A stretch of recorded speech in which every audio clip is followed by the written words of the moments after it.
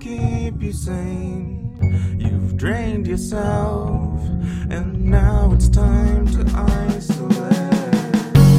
Persecution, complex delusions.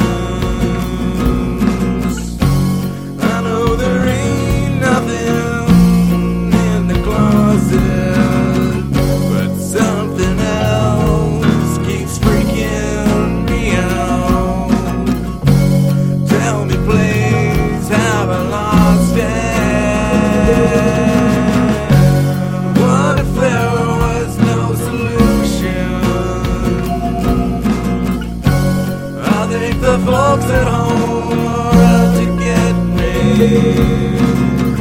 I think I know they're keeping me out on information. Why do they